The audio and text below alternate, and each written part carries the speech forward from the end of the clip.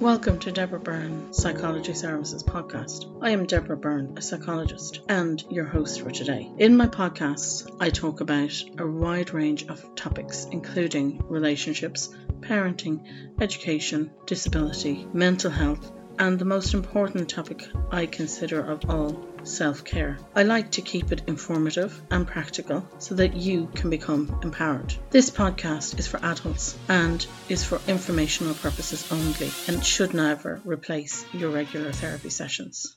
Episode 17, Understanding Post-Traumatic Stress Disorder or PTSD.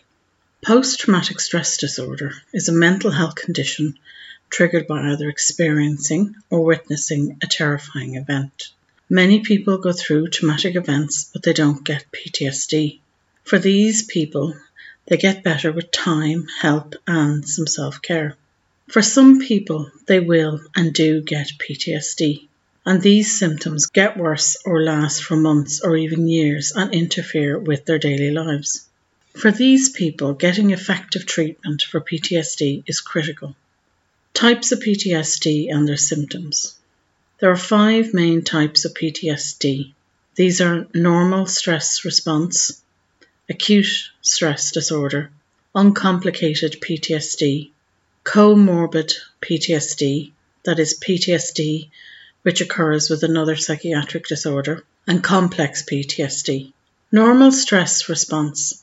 A healthy adult is exposed to a single event in adulthood.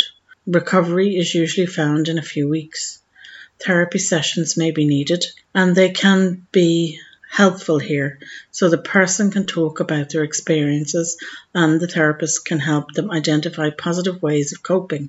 The symptoms of normal stress response include experiencing intensive bad memories, emotional numbing, feelings of unreality, being cut off from relationships, bodily tension, and distress.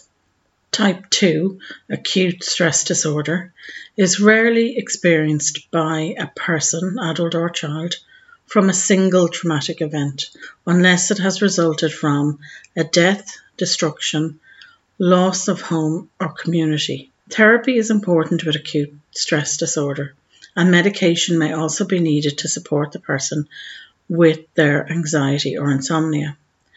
The symptoms include panic reactions, mental confusion, disassociation, severe insomnia, being very suspicious of others, and unable to manage even basic self-care, work, or relationship activities. The third type, uncomplicated PTSD, is simple PTSD with no co-occurring conditions. It is treated with therapy including CBT, cognitive behavioural therapy, or group therapy may also be used, and probably medication to help the individual with anxiety, sleep issues, etc. Uncomplicated PTSD symptoms can include persistent re-experiencing of traumatic events, i.e. flashbacks, avoidance of stimuli associated with the trauma, emotional numbing, hyperarousal. The fourth type, comorbid PTSD, is more common than uncomplicated PTSD. It occurs when PTSD exists alongside other psychiatric disorders. These might include depression, alcohol or substance abuse, panic disorder, and other anxiety disorders. Treatment is better achieved if all conditions are treated together, and this will include therapy and medication. Group therapy, 12-step groups may run alongside individual therapy and may include CBT, psychotherapy, etc. Medication will be used to treat anxiety, depression, or other psychiatric disorders as needed. The symptoms will be the same as uncomplicated PTSD, but with the addition of the symptoms for the particular psychiatric disorder. Complex PTSD, sometimes called disorder of extreme stress or chronic PTSD, is found in individuals who have experienced prolonged or repeated traumatic events. These may have occurred in childhood, for example, sexual or physical abuse or neglect, or in adults, such as those who have experienced war, are veterans, or domestic violence survivors. People with complex PTSD may also be diagnosed with borderline or antisocial personality disorders or dissociative disorders. Treatment will take longer as progression may be slower, but recovery is possible. Treatment requires sensitivity and is usually given by a specialist or more likely a group of specialists and is highly structured. Symptoms can include behavioural difficulties, for example, impulsivity, aggression, sexually acting out, eating disorders, alcohol or drug abuse, and self-destructive actions.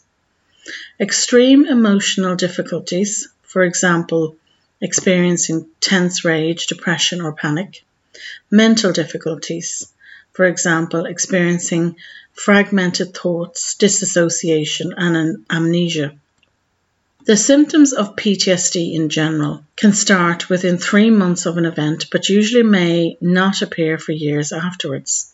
There are 4 types of PTSD symptoms: intrusive memories, avoidance, negative changes in thinking and mood, or changes in emotional reactions. The first one, intrusive memories. These may include recurring or unwanted distressing memories of the event, flashbacks of the event, upsetting dreams about the event, severe emotional distress or physical reactions to something else that reminds you of the event. 2. Avoidance may include avoidant thinking or talking about the event, avoiding places, activities or people that remind you of the event. Negative changes in thinking and mood can include negative feelings about yourself and or others, unable to experience positive emotions or always focusing on negative ones, feeling numbness around emotions, lack of interest in activities you may have liked, feeling hopelessness about the future, difficulty remembering aspects of the event itself. Close relationships may be difficult to maintain if there are any at all.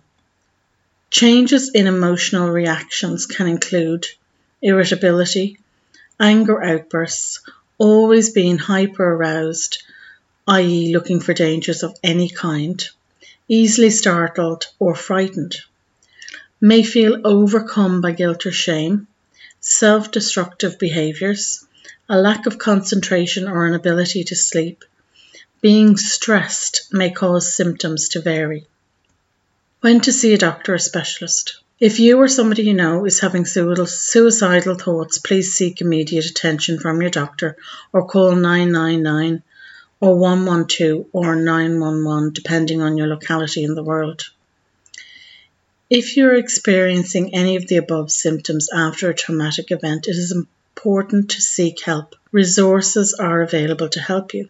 The causes of PTSD. We do not know for sure why some people get PTSD and others don't.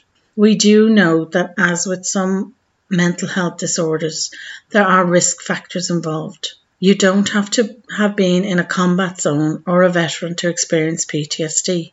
Many people experience life-changing, altering events that lead to PTSD, such as sexual abuse, assault, domestic violence, experiencing or seeing a serious injury or life-threatening event. Complications of PTSD can and do disrupt your life, your job, your relationships and your health. It can give rise to depression and anxiety, increase the use of drugs or alcohol. You may develop an eating disorder or suicidal thoughts. Whatever has happened in your life to give you PTSD, it is unfair, but help is at hand, so please reach out. Thank you for listening to my podcast today. This podcast is also available in a blog format, which you can access at www.deborahbyrnepsychologyservices.com. Don't forget, you can also subscribe to this podcast, follow me on social media at DB Psychology, or subscribe to our mailing list, which is full of freebies and keeps you up to date on the latest blogs and podcasts. Be sure to tune in next week